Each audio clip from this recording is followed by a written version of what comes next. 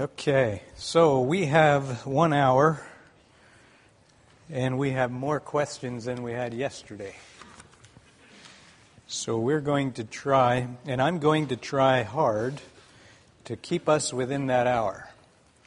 The reason for that is, if we don't, we're going to cut out some of your prayer time. And I understand that some of you already feel like your prayer time is short enough. So we're going to try and do that. There may be a few questions that I'll just simply refer to my panel. In fact, there will be some of those. And also, we would enjoy hearing from even more of you today. I know we heard from a number of you yesterday, and quite a few of you didn't actually respond, so we want to encourage you as well. So think about that. And I know how it is. There are people that are quick and easy to speak, and there are others who it takes more time for them to get their thoughts together. And so we want to encourage you we'd be glad to hear from more of you, put it that way. So, all right. Let's begin with prayer. Brother Earl, would you be willing to lead us in a prayer here before we begin? Let's pray. Lord, thank you. Thank you for this opportunity together to answer some questions that are on the hearts of the young people. And we pray, Lord, your Spirit be here and grant us the wisdom and the truthful, to be truthful and honest with the questions. So, Lord, I pray you would guide us in this next hour and bless us, Lord, in a way that will glorify you and build your kingdom. We pray in Jesus' name. Amen. Amen. Thank you, brother. Also, some of these questions were probably even addressed somewhat yesterday, and so we may move over a few of them more quickly because of that. But anyhow, here we go. So I'm going to read two questions here, and they're going to be kind of answered simultaneously. First one is, how do you relate to people in the ministry who don't handle themselves like they should? For instance, anger, and they are not willing to acknowledge it. And then another similar question, how should we respond to wrong authorities? Those who abuse their authority, who are abusive or oppressive, or who otherwise misuse their position and influence, especially parents and church leaders. We had talked a little bit about a similar question yesterday, so for today I'm just going to look to my panel and they're going to give us just a little bit of a refresher on all of that. So. Well, what we discussed yesterday is we need to really be careful in challenging authority. Michael did not rebuke the devil. He said, the Lord rebuke you. So this is a situation where you need not to rush into it. You need to do it very carefully and very respectfully. In fact, always respectfully. And what we said yesterday was you can make an appeal. You should get the counsel of your parents. You should get the counsel of some other people. And then you can make an appeal. And I liked what Brandon said last night. We always have a higher authority that we can appeal to. And I think we really should use that opportunity to appeal to God. When I think of this, I think of David, who was being pursued by Saul. And he had a chance twice to kill him, and he refused to do it. I think there's way too much disrespect and people too quick to challenge authority. And I'm not saying there's never a place to make an appeal, but I'm just pleading with you.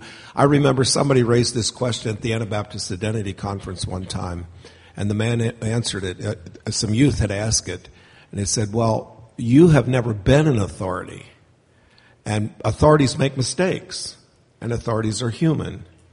So give your authorities a break and treat them with a certain amount of understanding that they are not going to be perfect, and use some forgiveness and some forbearance with your authorities. But there is a place to make an appeal. If it's over the top, then you should counsel with parents and some other people and very cautiously address the issue, but do it cautiously. Okay. Any other comments? All right. Okay. So our next question, and again I'm going to read two questions to get, that relate to a similar subject. There are several times in the Bible where baptism was given immediately after belief in Jesus. Why do our churches wait so long?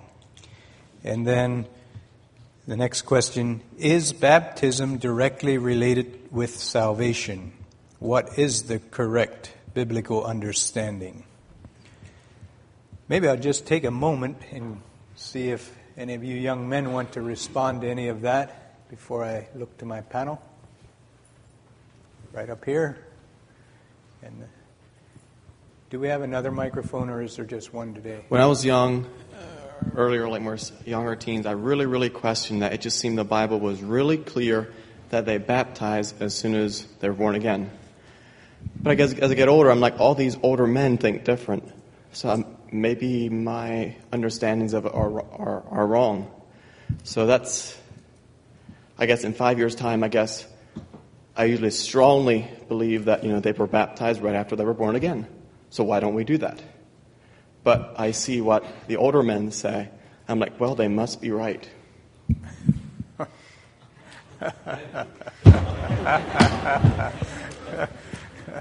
We have another one here. Yeah, I don't know. I guess I would maybe echo what my brother said. The Bible says, repent and believe, and thou shalt be saved. Oh, no, repent and be baptized, and thou shalt be saved. I think there's one verse that says that.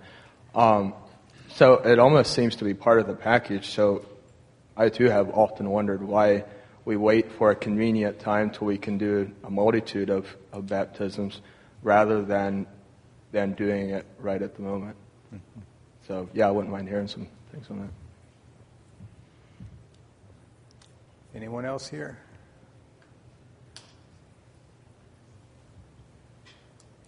Up here?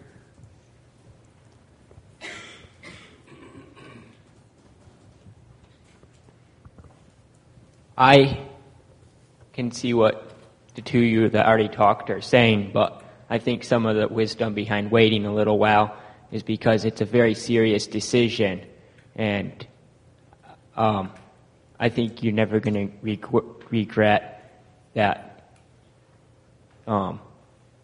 If you go too soon on that, you're going to always regret it, I think. Okay. Anyone else?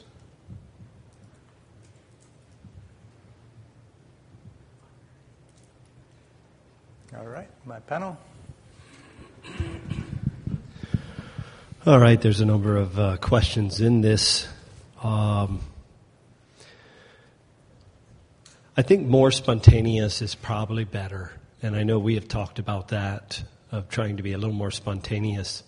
A couple of things come into play is specifically maybe some of our young people. There have been parents who, they look at their youngster and they say, well, is it real or isn't it? And so they like to give it some time to see if there's actually fruits meet for repentance.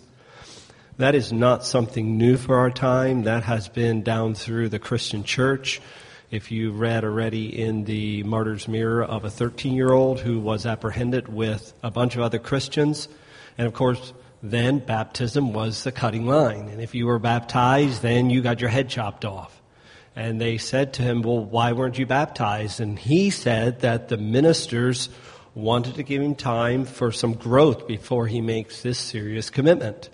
And they said, well, are you going to be baptized? He said, definitely. And they took his head off at 13 years old. So I think there should probably be a little bit more spontaneity, or is that the right word? Spontaneity to that. And yet there's a lot of practical things that come into play. And some of that is that the person who wants to be baptized or thinks about it, they don't step forward and ask. There's just a lot of practical things. But I think we should probably move them closer together. A couple of other things I don't think we want to go to a place where we believe that if you're not baptized and you die, you go to hell. One we could cite is the thief on the cross. And just because it was before Jesus Christ arose, I'm not sure that we can just write that off and say, no, it was Old Testament. But I believe there's something to it. Baptism is obedience. Baptism is a commitment. Baptism is a commitment not only to God and promises to God, but it's a commitment to the local body. Very important. Talking about different pouring versus immersion, our churches have, over the years, never made a real specific big issue about that, and I appreciate that. Why do the Mennonites pour? I think a lot of them would point back to the Old Testament sprinkling. They sprinkled water on the utensils and a lot of things in the temple. And that's where that would come from. Immersion seems to fit a little better with the whole idea of Jesus dying, going to the grave, and rising again. But the Bible isn't that clear that we can build a doctrine and say it is the only way. And so I appreciate the willingness to have that respect on either side. We need to be careful with how much emphasis on the mode itself, but our emphasis should be on what is baptism pointing to, and what is it. I know many men and women who are godly. Some have been poured, and some have been immersed, and I haven't seen a spiritual deficit, one or the other, because of the way they were baptized.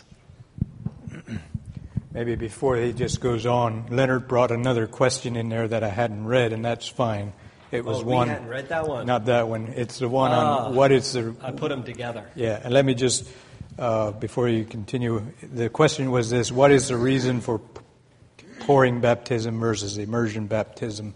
And the question makes a differentiation between this person's background and the Mennonites. So Leonard answered that already. So I just wanted to give you that. Go ahead, Earl. Yeah, answering the question directly in the scripture, baptism was immediately after conversion or commitment to the Lord Jesus. And then when you look in the early Christian writings, you immediately come into where they had a period of instruction. And the question would come, well, why were there some other factors on the ground that necessitated that change? Or were they actually departing from the pristine model? And that the question, except the Didache, the earliest writing that we have after the New Testament, the Didache, you do first have instruction and then baptism in that little pamphlet, that little booklet. So, biblically, immediately, practice in the early church very quickly, instruction before baptism. So, there's, in some ways, maybe not have a straight answer, but we have, to some degree, instruction before baptism. I would also add to that, the Great Commission says we're to baptize and then we're to teach them all things. And if we just baptize and they don't make a commitment to the local body, we can't do that. And we did have that. We used to baptize people occasionally in circumstances where we thought it was warranted, without them joining our church. And I think almost all those people were out there wandering around somewhere. We never were able to disciple them because they made no commitment. So I think it's important that there's a commitment made, whether it's before the baptism or after the baptism, to receive instruction from the person who baptized them. Also in the Didache, there is a preferred method of immersion, but it says if immersion's not possible, then pour water on the head. So from the earliest part of the time of the church, they probably did immersion as a preferred method, but pouring was an acceptable form of baptism. So that is a valid form according to the practice of the early church. And the idea that somebody's in bed with pneumonia, almost dead, and you build a tub beside the bed or haul in a tub and take this sick person and try to get them immersed, I don't think we serve that kind of God. Okay. As these brothers were talking, I just remembered a situation. This had to do a little bit more with a child being on the younger side. Years ago, I was asked, or there was a fairly young person. I'm not remembering the age. I'm going to say, if I recall correctly, it could have been 8 years old. I'm not sure. Could have been somewhere in that. And I asked that we would give them a couple of years, that person, a couple of years to just to develop a bit and mature a bit and be just for the sake of better understanding what a baptism commitment is. And the father was in disagreement with me, and he got someone else to baptize his child. My understanding is that when that child was in their teen years, they asked to be rebaptized because they didn't feel like their first baptism was valid. And so I just give that as an example. There are times when we do need to use wisdom. We need to evaluate things, and sometimes it can be okay to say, maybe that child's a bit young yet. Maybe that person's should grow a bit in his maturity of the faith and what it is and what it means to follow Christ, which is discipleship and all those kind of things. Okay, moving on. All right, so we covered 3 questions there on baptism. And we have another question here that involves baptism, but then the punchline is different. So, when someone breaks a baptism vow, they are excommunicated. But when someone who is married breaks a wedding vow, their partner is not allowed to take a break from them. Why is that? And I'm going to look to my panel for that one. Yeah, we're looking at the question and trying to understand exactly where the question was. The one, okay, here we have 2 vows that are broken. The one they separate and the other they don't. Why is that? And well, the simple answer, of course, would be if you break a baptism vow, that obviously means that you actually are in sin of some kind and apparently not repenting, that the Scripture says to put such a one out. So that would be, but always with the point of seeking reconciliation. So that the vow stands. The vow still stands, but the Scripture says put that person out. Separate yourself from that person. And that is not the case in a partner, although that is an allowed separation. In other words, if there's adultery or there's some situation, a partner may separate in certain cases, but they do not need to, and they're not commanded to separate. That's not a command to separate like it would be in the issue of sin. And again, the focus is always on the reconciliation, if possible. Both of them are vows, or both of them are covenants. They are a commitment for life, and they can both be broken, but God deals with them in little different ways. Well, a covenant can be violated, but it can't be broken. A covenant is a perpetual promise. It has nothing to do with it. I'm sorry. A covenant is a perpetual, and I think people get this wrong. I think they're starting to look at marriage as a contract. If you do your part, I do. No, a covenant is a perpetual promise. It's a promise that never ends.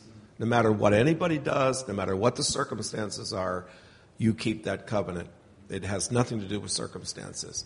And I don't think we realize the strength of a covenant. A marriage is a covenant. A baptismal vow is a covenant.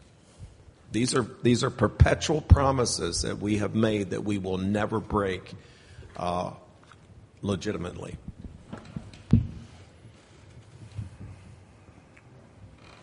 All through? All right, our next question.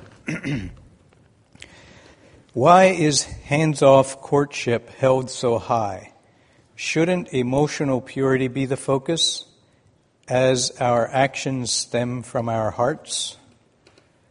Maybe I'll give just a moment for you young men. Do you have any thoughts there?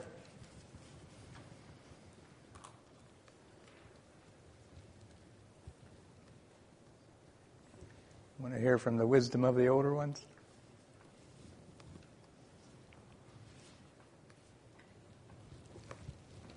Okay. Look to our panel. Well, excuse me. I'll give 4 simple reasons that came to my mind. Number 1, because it's wonderful. Been through it, been there, done that, wonderful. It allows us to focus on other things other than the physical. Yes.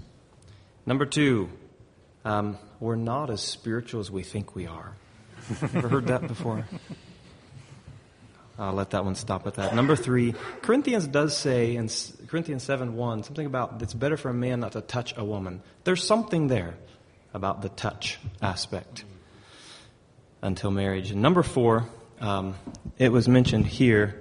What does it say? Our actions stem from our hearts.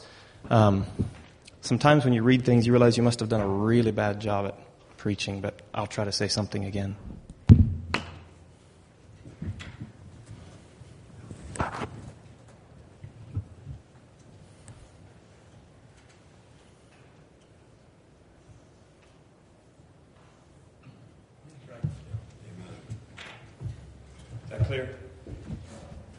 Our actions affect our hearts, and our hearts affect our actions, and our actions affect our hearts, and our hearts affect our actions.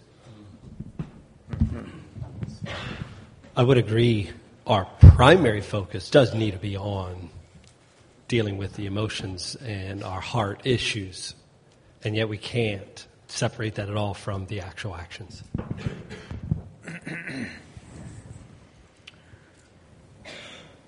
All through? Okay. Our next question. Was there technology, phones, computers, etc., before the flood? Is there proof anywhere in history or the Bible? Some use Ecclesiastes 1, 9, and 10 to prove that there was. Y'all chuckling. Yeah. Anybody want to respond in my brothers? I think the John Deere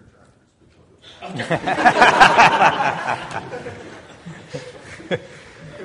Doesn't say anything about Noah taking along in the ark. Anyhow.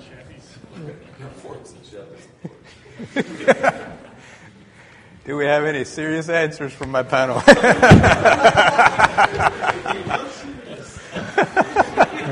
This is.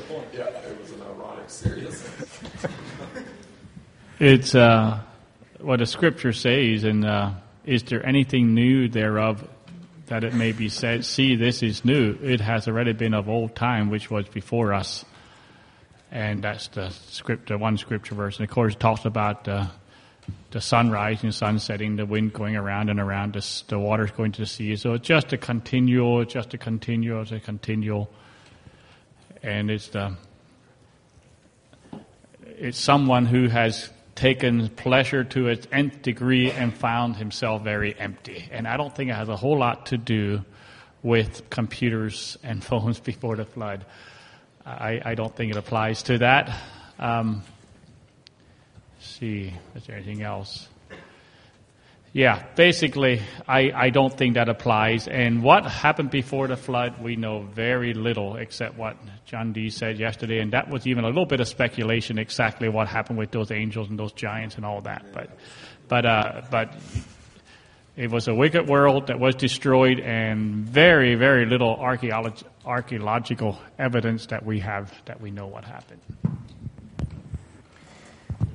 Well, here, Brother Earl, you answer this one. How would it change your life if you found out there was? Not. I would say, there's a flood on the way.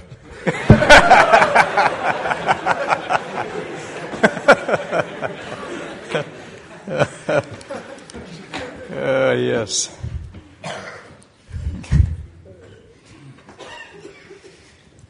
Okay. Oh, we got something? Okay, yeah. Bring a microphone.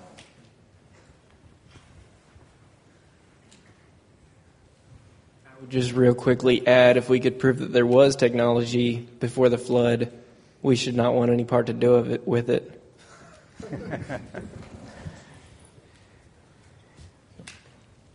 You want to pass it back? Okay. All right. All through? Okay. Very good. Maybe I'll just take a moment and make a comment on that as well. The verse there in Ecclesiastes, I was reminded of the verse that there is no temptation taken you, but such as is common to man, etc., etc.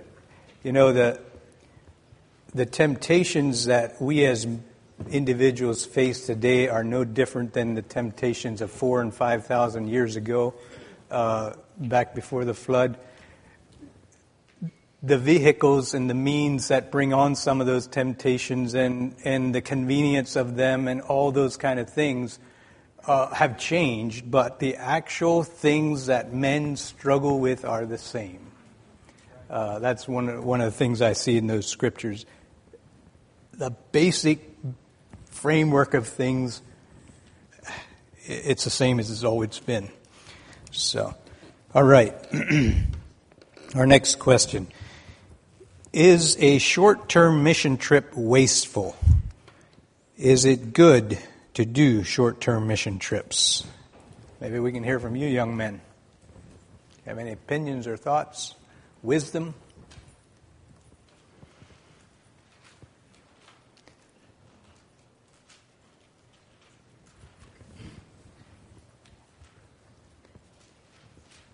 Well, I've taken a few, and it can definitely be a pleasure. You could just go for pleasure.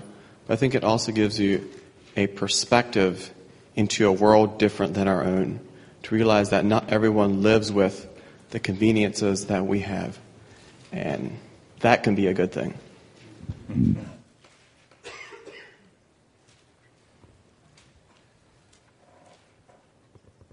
Back there.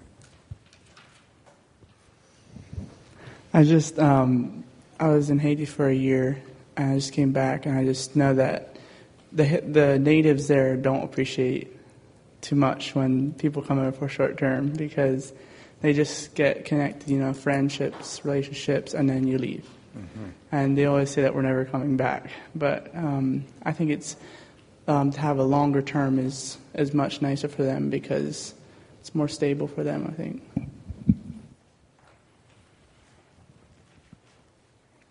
Any others?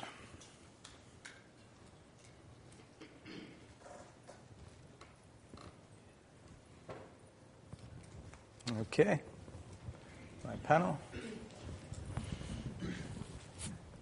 It's already been touched on, I think, some of my thoughts here, but the obvious answer is yes and no.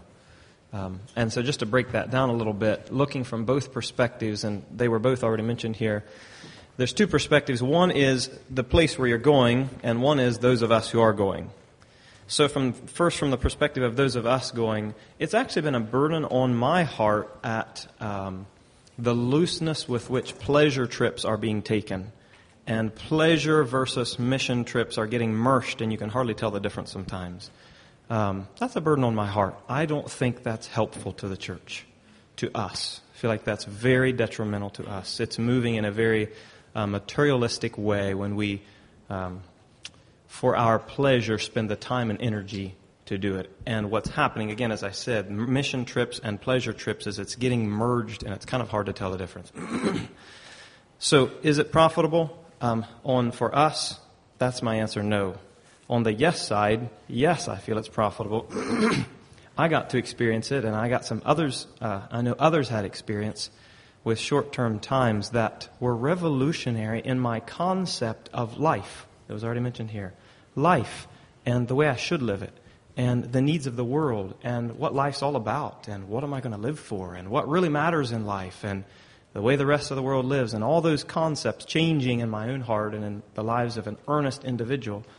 I think there's blessing in that. On the side of the location you're going, there's the negative and the positive also. Many times people going over for short term don't understand what they're doing and what that says to the people they're doing it to. They don't understand actions, money, cultures, all those things, and hurt can easily be done by those of us going somewhere, doing things we don't realize what we're doing and what we're saying by what we're doing, and so it creates negative repercussions on the people we're going to. So is it hurtful to the other countries? Yes. The no side, is it hurtful? Can it be helpful? Yes.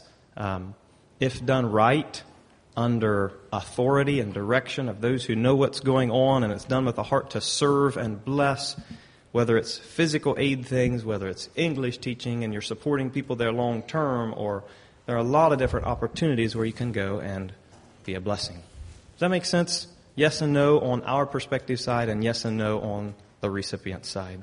We need wisdom and help from people who understand some of those things and counsel as we do them. Mm-hmm. I've been in Haiti a number of times doing pastoral teaching. Those were just like 12 days at a time. I wouldn't trade them for anything, but as Brother Mick was saying, not knowing the culture, not knowing the language, not knowing the people, it can be hurtful sometimes. And I'll just give you one illustration. I tried to learn some phrases to be able to greet the people as we go down the walk in the trails. And there were these two phrases in Creole that were fairly similar, and I didn't get the difference. So we were walking the trail, and this woman waves with her children by her, and I say the greeting. And my guide looks back at me and says, "Don't say that." And I'm like, "Well, what did I say?" He said, "Just don't say that." I'm like, "Well, tell me what I said." And we were way down the trail till he finally told me. I thought I said something about good morning when I actually said behave yourself.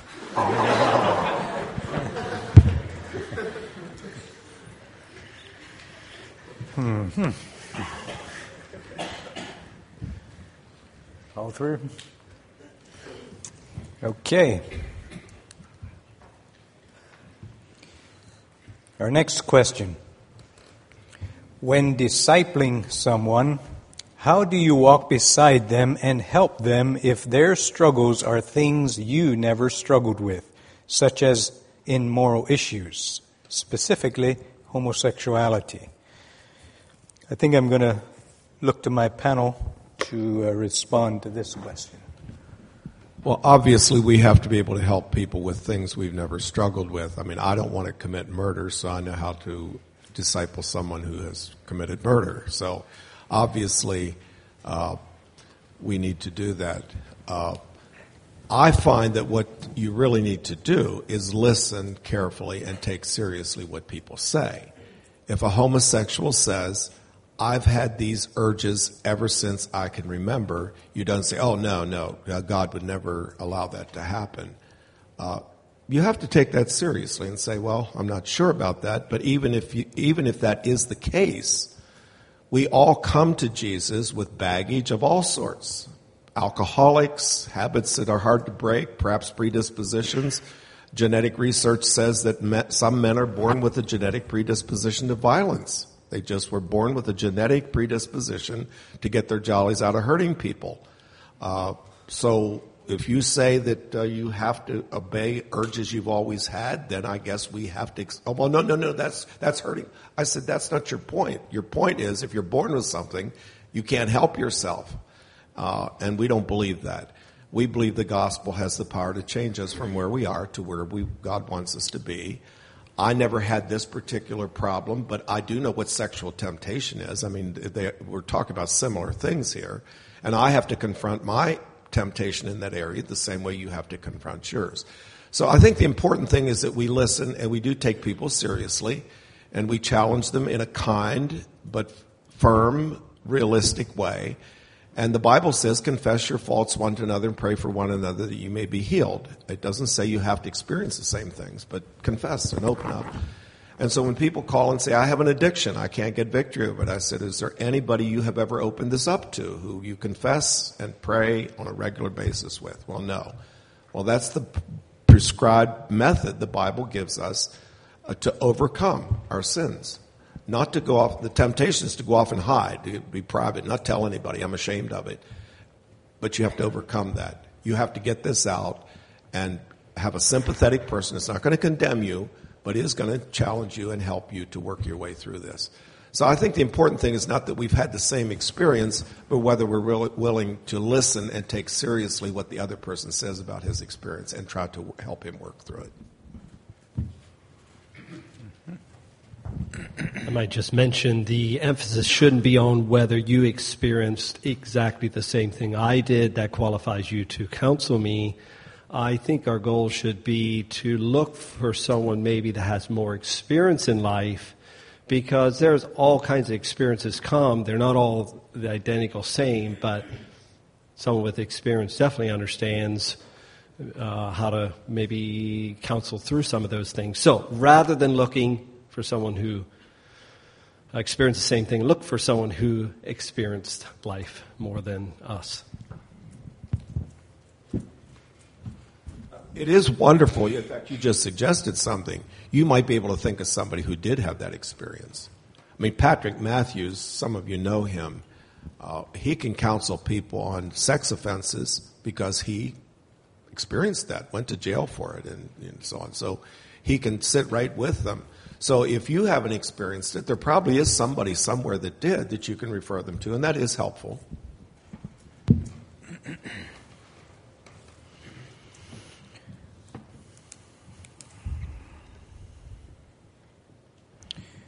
Okay. Our next question. What is right or wrong about makeup? How should the conservative churches handle this problem if it is wrong? How should us as youth deal or relate to our peers who wear makeup? Do you fellas wear makeup? Do you want to give a word of wisdom regarding it? I can say this, none of my sisters have worn makeup and Mama hasn't either. And she said it does not affect her relationship with Papa. And it does not affect the way our family functions. And she feels it's not necessary. On my side of things, I would rather see, from what it looks like to me, something like this, putting on makeup, would be worrying about how you look. And that's not something we should be worried about. We should be more worried about whether or not we're serving God with our hearts. We should be worried about where our hearts are rather than where our looks are, if you might say that. Our focus needs to be in the right place.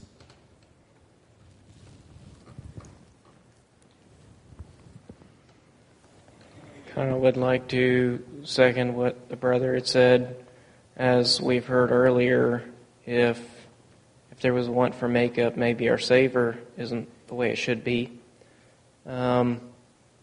God also made us in His image. Now I know that all of our faces vary one to another, but at the same time, we don't do tattoos, so we're not going to cover up or alter the image He made us in. I'm not sure why, on the same principle, we would want to alter the way we look.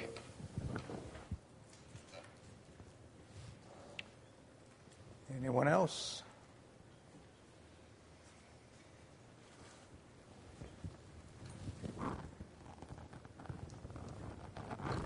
Okay, my panel. Yeah, I'd like to make some distinction between reasonable order and makeup for fashion.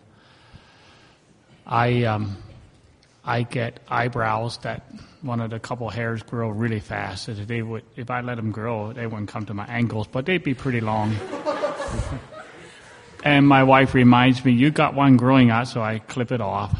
Okay, so there's proper care of your body in a way to keep yourself presentable. That's different, though, than plucking eyebrows so that you look like the fashion models. Okay, there's a distinction there. It's the same way with someone has a cleft lip and you do cosmetic surgery to bring things to a more presentable way. Even braces on teeth is cosmetic. Not always. Sometimes it's actually functional, but many times it's cosmetic. There is a place for that kind of thing. We're talking, and of course where that boundary is, not everybody's at the same place. But now we talk about makeup. And of course that takes a lot of ways. Of course the eyeshadows and the rouge on the cheek and the lipstick and the fingernails, and I don't know where all it goes. I'm going to pick out a few. You put rouge on the cheeks, the ladies do, or you put lipstick, or you wear heels. Heels is actually all those three. Let me go back. Try not to make this too long. Back when the Me Too movement started, and the men were really getting taken across the coals because they were acting improperly toward the women. This is high culture. Then someone dared to ask the question, what about the women that come with this rouge on the cheek and lipstick and heels? Because all those are expressions of sexuality. And I won't go into details how that works, but it makes a woman more sexually attractive when you do those kinds of things. And that includes heels, by the way, as not part of cosmetic, but part of fashion. So what the scripture says, of course, the women adorn themselves in modest apparel with shamefacedness and sobriety. And so there you get a spirit that goes with it, and fashion, or rather makeup, it goes against that kind of thing. So there I have the balance between proper structure and order versus the vanity and the fashion and the pride that goes with makeup. The other questions, how should the conservative churches handle the problem if it's wrong? I guess we'd say, well, let's do what John D. said. Let's say no. And watch how should us as youth deal or relate to our peers who wear makeup? I don't know. I never had to do that, so I'm not sure if I have a clear answer on that, except to exhort them in the scriptures and maybe have a conversation like this.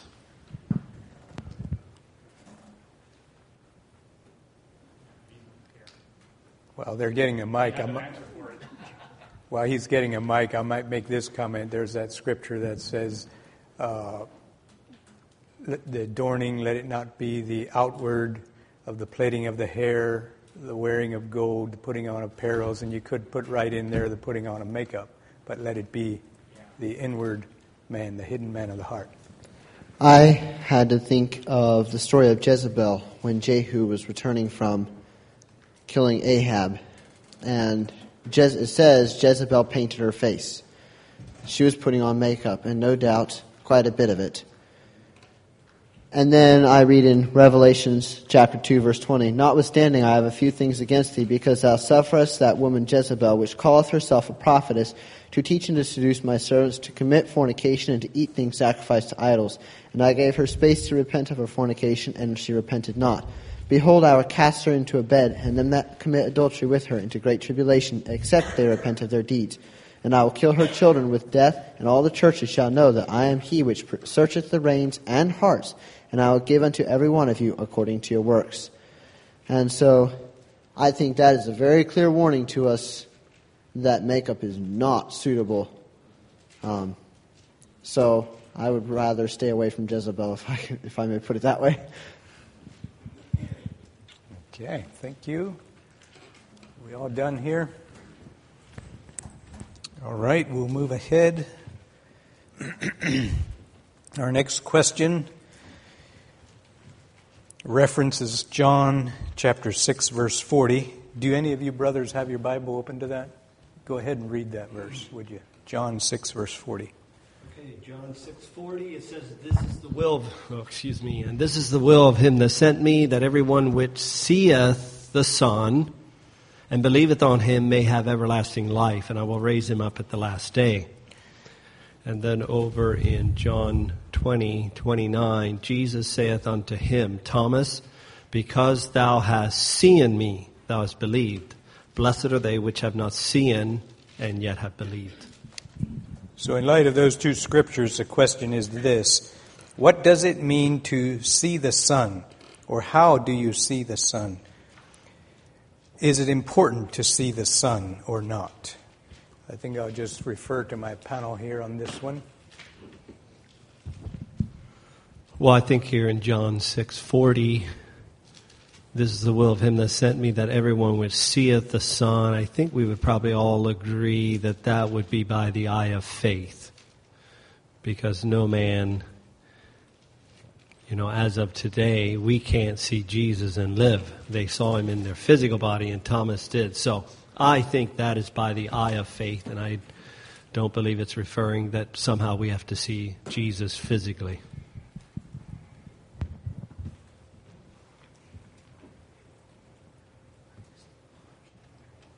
Any other comments? I just thought of the idea of the word see might also mean perceive who he really is. And we perceive who he really is, don't we? As we have come to believe in him. All right. Our next question. The Lord's Prayer says, lead us not into temptation. James says, count it all joy when ye fall into divers temptations. Is temptation a good thing or a bad thing? Do we want temptation? Our time is moving right along. I think I'm just going to refer to my panel for that. Well, I think the word temptation sometimes means trial. And trial is seen in Scripture as a good thing. It helps to grow us up. Paul says he glories in tribulation, which is similar, because he says it causes him to have patience, it causes him to develop character, it causes him to have hope, and it finally results in love. And so Paul says he glories in it. He gets a lot of mileage out of it. But in the Lord's Prayer, when it says, lead us not into temptation, that is followed by but. Lead us not into temptation, but deliver us from the evil one, is really the way that should be translated. So when we're in the trial, there is this very great tendency in the middle of the trial to blame God or to blame other people. And I think that's what we're being asked, what we're asking. In the trial, help us not to do that. Help us not to blame God. Help us not to fall into sin, blaming other people and blaming God. But help us to endure the trial without falling into the hands of the evil one.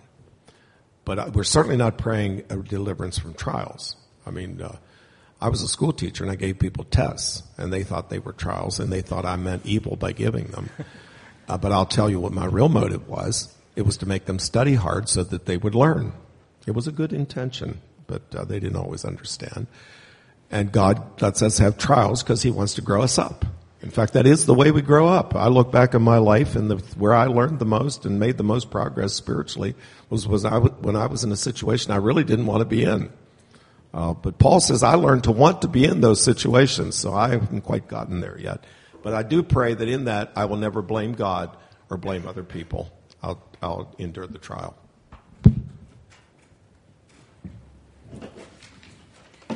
Any other comments there?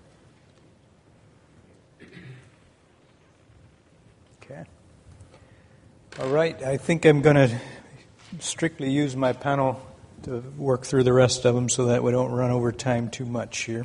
Okay, so the next one. What are some practical ways the Christian youth can shape his thought life in their daily life?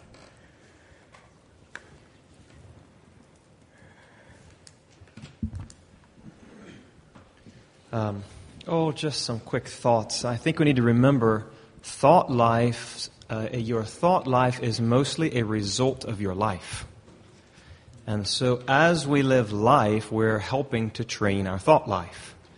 And so if we guide our life in the way we want it to go, it will begin doing that. And the thought life is a little bit like ruts in the road. They're worn in. And so if you find yourself with some areas where the ruts are going where they shouldn't, don't expect it to be fixed right away, but tackle it realizing you can get there and you can change the ruts. And real practically, a few things come to my mind. I remember a time in my life when I was wrestling with some thoughts and some emotions, and I was doing some roofing, and I was a little bit off to myself at the time, and every time some thoughts would come out into one, I decided that day I was going to sing, I think it was All to Jesus I Surrender, or something like that. And thoughts would come, and people might not have known why I sang the same song all day long, but thoughts would come, and all to Jesus and I just, over and over. And turning my watch to beep, and as my watch beep, turning it to Him. And, lots of little things we can do like that. But again, the key is, may God help us guide our actions and then purposefully guide our thoughts.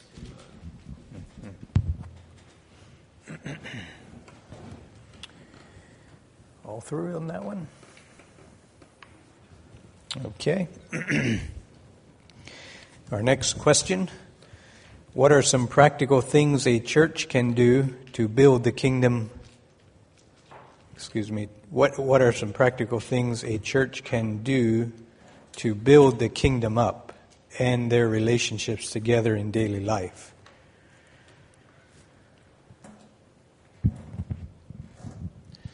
So two things there, the kingdom up and their relationship together in daily life. I suppose the kingdom up would be, I'm going to take it as the church being the kingdom itself. Obviously, you can also then expand it.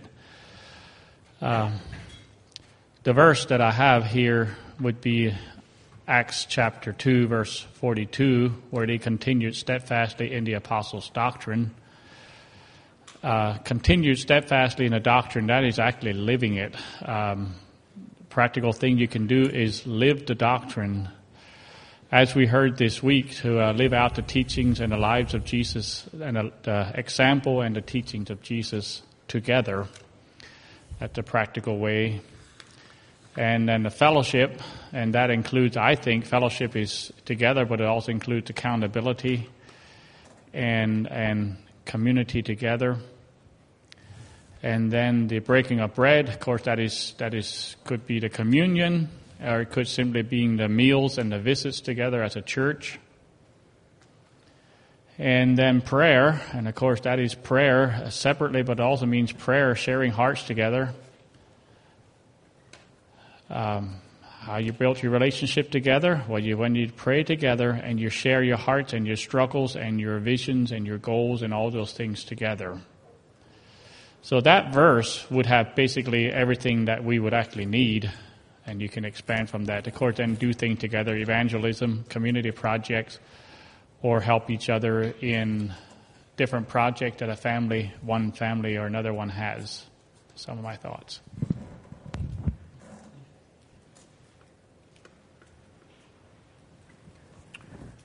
All through.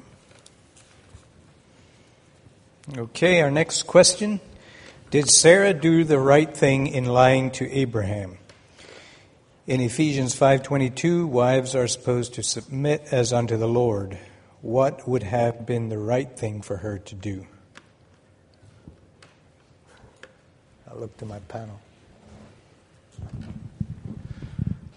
Well, I think the specific incident that's being referred to here is not Sarah lying to Abraham, but lying to others about her relationship with Abraham.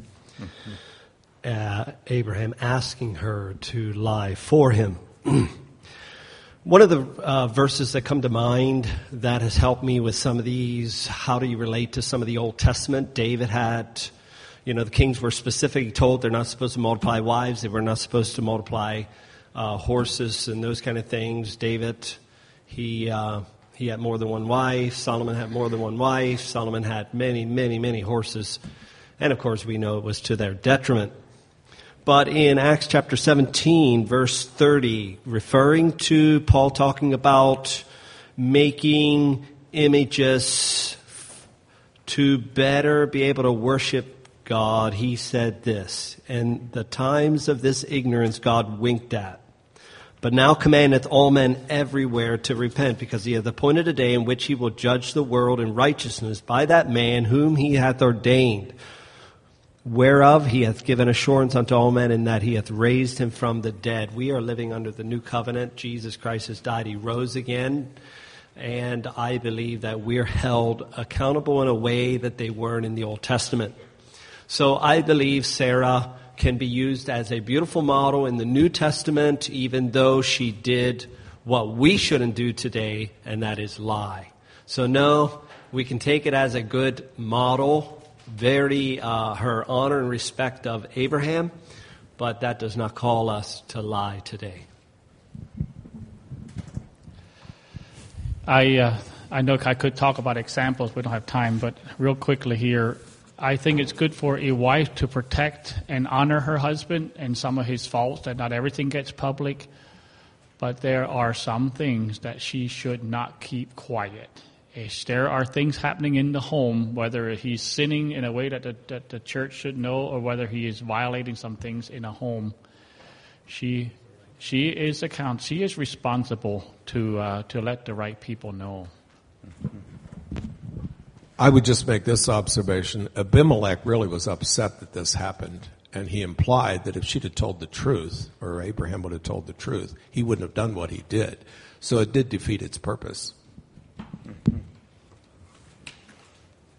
Okay. All right, our next question.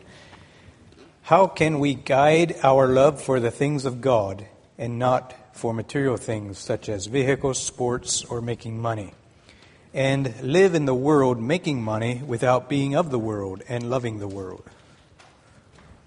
Well, the Bible says where your treasure is, there will your heart be also. So you make the decision not to have that stuff, and your affection goes where your investment goes. If your investment is down in the middle of the city helping poor people, and you're sacrificing and giving all you can give, and you're down there all the time, and that's where all your time and effort and money goes, you'll have an affection for the people in the middle of the city. It's just that simple. Our affection goes where our investment is, where your treasure is. It doesn't say where your heart is, that's where your treasure will be. It says where your treasure is, that's where your heart's going to be. And the Bible says set your affection on things above. So it tells us we have control over our affections. The things we do, the things we say, generate our loves and our affections. So do the right thing, make the right choices, and your affections will follow.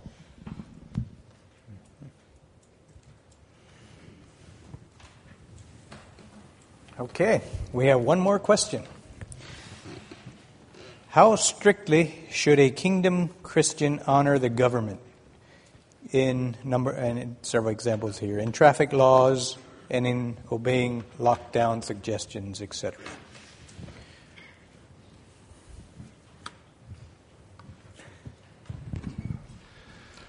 Well, one of the things I want to be known for is obeying the laws. I want to be known for that. I want to have a spirit that says I want to obey in every area possible. But the argument then comes, what about some of these very practical things that are asked? And when it actually comes into affecting, as far as our relationship with God, obedience to God. And that's where it gets a little bit difficult sometimes to know where to draw the line.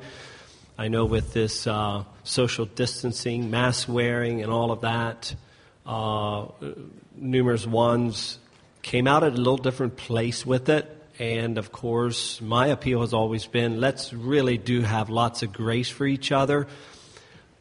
let's observe in each other that heart that wants to obey wherever they can.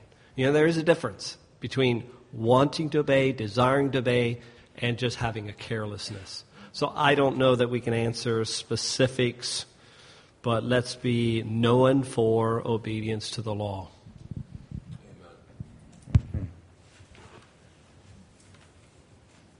Any other comments? On the matter of possessions, I always like to quote what they said about John Wesley. When John Wesley died, he left a shabby coat, a tattered Bible, a battered hat, and the Methodist Church. Amen.